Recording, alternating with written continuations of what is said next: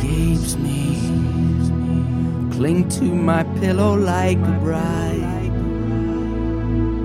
I pass the time closing corners of my mind. I have something there to hide. Oh, sin, oh, sin. It leaves me here without and hollowed out within. Oh, sin, oh, sin. So today in our gospel, we see how Jesus is saying to us, that line that stuck out for me is how hard children, he says, he calls us children. He says how hard it is for us to enter the kingdom of God. And he's speaking specifically about our wealth and how when you have things, he's not saying it's bad to have things. He's just saying it's when you have a lot of things, it's more of a temptation to miss the point of life. When you have a lot of things, it's easier to get so absorbed in this temporal life that we forget about the eternal life to come. And so as Catholics, we want to bring a sobering philosophy of life into the world. That our philosophy of life isn't just merely amass goods and enjoy yourself and avoid suffering at all costs. That philosophy of life does pervade our culture. It's entered our church, it's entered our schools, it's entered all areas of government, it's entered the sports arena, it's entered everything. We all struggle with this idea that we have to maximize our pleasure and enjoyment of life and minimize suffering to the greatest degree possible. But as Christians, as Catholics, as followers of Jesus, to be a Catholic is to be a disciple. And one of the most important things we can bring into the world as Catholics is the fullness of reality.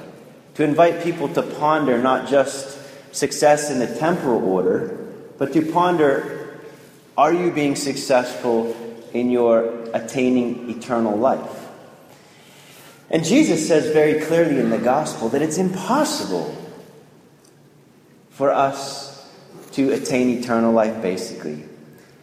And what he's saying is, on your own, you cannot go to heaven. You cannot make it to heaven on your own good works. We need the grace of God. Because, see, grace soaks and saturates our intentionality for why we do what we do. There's people that do a lot of good things, humanitarian, a lot of great humanistic, natural human, it's just good stuff, which is great. But we have to look at the intention of the heart. And the only one that can look at the intention of the heart is me and God. I can't judge your intentions and you can't judge mine. But I can look at your actions and say that's a good action or that's a bad action. And so it's God and I, through my prayer time and through grace, that can examine my intentions for doing what I do, saying what I say, acting how I act or not. So the Holy Spirit wants to come into us and give us a deeper awareness of the purpose of life, of why we're here, of why we were baptized into this church.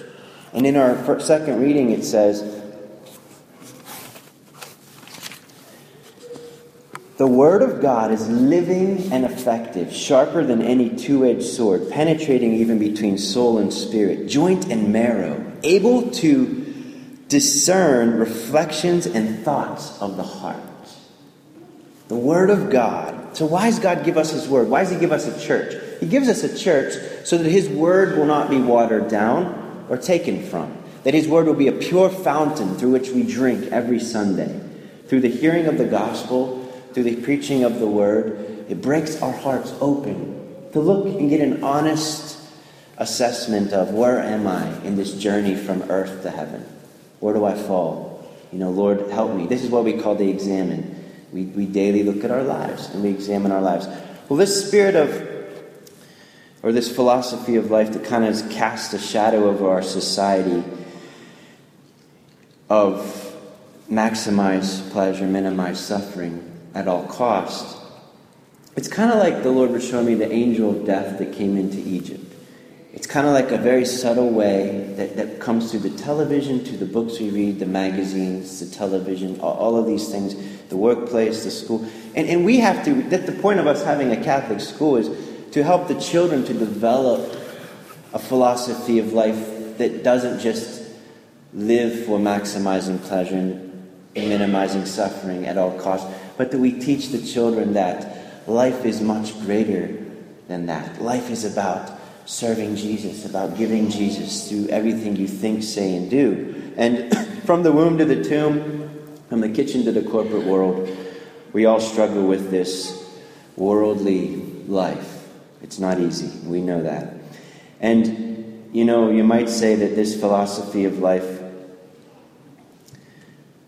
that sweeps through our culture, in marriage, or friendships, it might sound something like, I love you, and I'm committed to you at least until I lost that love and feeling, right? That's kind of what our culture might say is, I'll love you and commit myself to you until I lost that love and feeling. Or, I'll be there for you. These 5 words I swear to you. When you live, I want to be the air for you. I'll be there for you as long as you give me what I want. See, there's always a condition tied. I'll love you, I'll commit until you stop serving what I want, my needs. And this isn't just them out there, it's us in here. We all struggle with this. This is what we call in the church original sin. The effects of original sin, where we struggle with selfishness. In a nutshell, that's what it is. And on our college campuses or high schools, sometimes it might sound something like this song. You and me, baby, ain't nothing but mammals. They do it like they do it on the Discovery Channel. That's the songs that kids listen to. That's promoting the me monster. It's promoting me, myself, and I, what we call the unholy trinity, me, myself, and I. And again, it's not that people always are aware of that they are just focusing their lives on serving self. We have to come into prayer. We got to pray for each other that we can be aware of why we do what we do. What are we looking for? What do we want in life? And so we wake up one day to the reality of how much commitment, sacrifice, responsibility is necessary as essential ingredients for any marriage, family, and society to survive. And when we wake up to that reality, the cross, in a nutshell is what I'm talking about, when we wake up to the reality that a successful marriage, family, and society require human beings that aren't afraid of the cross. When we wake up to that, the temptation is what I call the temptation to run into the land of bachelordom.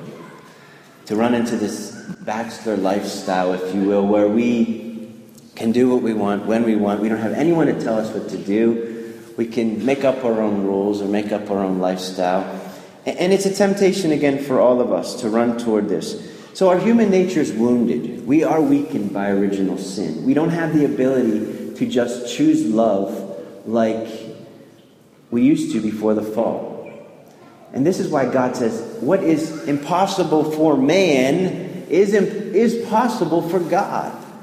Grace enlightens the intellect to see and recognize that this life isn't just about amassing goods, maximizing pleasure, and minimizing suffering.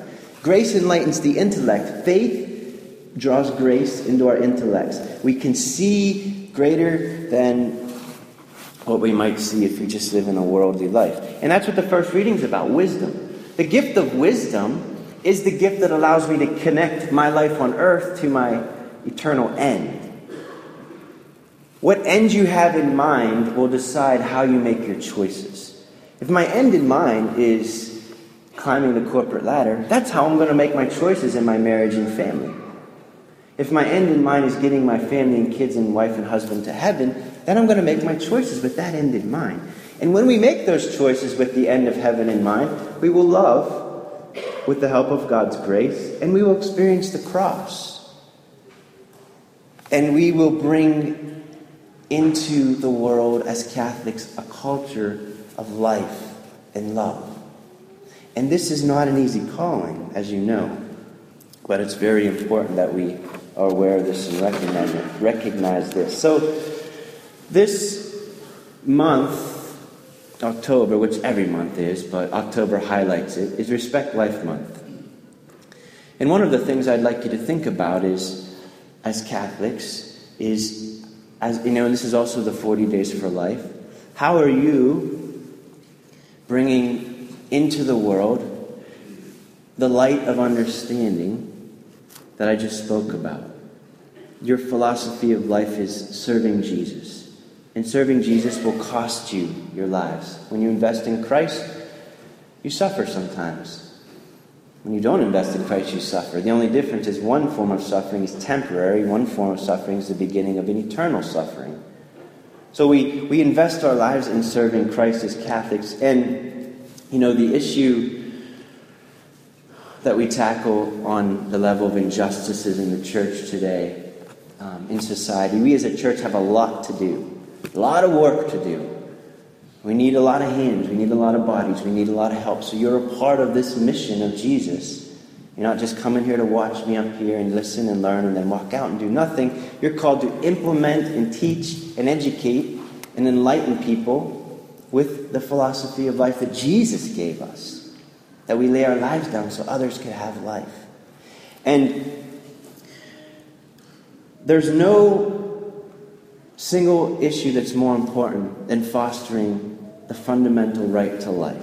And that's why the church focuses on this month as Respect Life Month, or 40 Days for Life. We focus as Catholics on promoting the right to life. How are you doing that? One way, I think, is a great way to do it that some people might not like to put stickers on their bumper, but I think there's some great bumper stickers that make people think. Catholics have to make people think. Not just follow the crowd, but help people to think like we are created to think. To connect this life with the eternal life. To talk about, I hate, say, you're driving to work. I hate where I'm going right now. I hate going to work right now. I hate what I'm going to be going into. I don't like it. Why don't I like it? Let's take people deeper. Take people deeper. And these are just, examples, but Jesus says to us, what you do to the least of my brothers and sisters, you do to me. The least among us are those in the womb. I mean, it's hands down. These babies are vulnerable and need loved. And we need to provide them with love. And we can help these women that are afraid to embrace the life in their wombs. And it's proven that as people are growing and being educated in abortion and how it's hurting women, people are starting to step up more and become more and more pro-life. And Mother Teresa has a great way of explaining. She says it's the gospel on 5 fingers. You did it to me. Jesus gives us the final exam question before the final. This is the final exam. When we die, you did it unto me, basically. You did it to me. What have you done to others, you've done to him. And so we need to use wisdom, enlighten our minds, and realize how I love my wife is how I'm loving Jesus. How I love my husband is how I'm loving Jesus. How I love my kids is how I'm loving Jesus. How I stand up or don't for these little babies is how I'm loving Jesus. And again, what's Jesus saying in the gospel? Those who choose him, basically, will have all these things with persecution. Persecution is healthy for the church.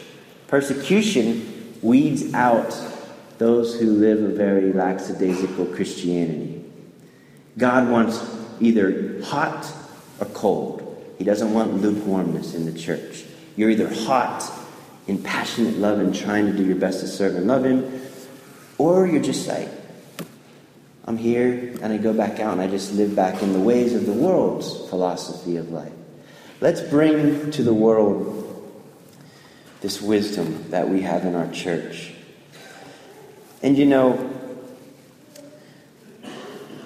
the beginning of life in the womb is one of the most sacred times. And it's meant to be the safest and warmest and loving of places. And it's become one of the most dangerous of places to be. And that shouldn't be. We as Americans can do much better than abortion. Much better. Women deserve much better. And so we need to, again, educate people and teach people. And this is one link that came to me in prayer and that I think has been not much talked about that's important, is the link between the predominant desire to want to fix the economy and abortion. Abortion is very much connected to our economic recession. Study it, think about it, pray about it, discern it, see what you think about it. But think about it. If I could fire 70 million people tomorrow in our economy, Tuesday would be a bad day at Wall Street. Because 70 million people are out of work. 70 million people, or if I eliminate 70 million people, they aren't paying into the economy. These are households that won't be.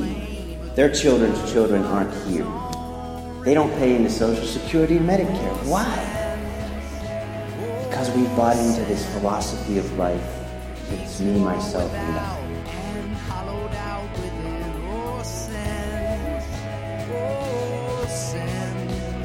Like a fool to his folly, you keep coming back again.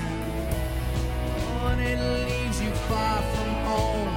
It's a bright and burning fire that leaves you cold as stone. Makes you everybody's friend, leaves you desperately alone. It's a price too high to pay. Turn off the news and try to sleep now. 'Cause I'm losing track of shooting sprees. And I can't abide another symptom analyzed when it's all the same.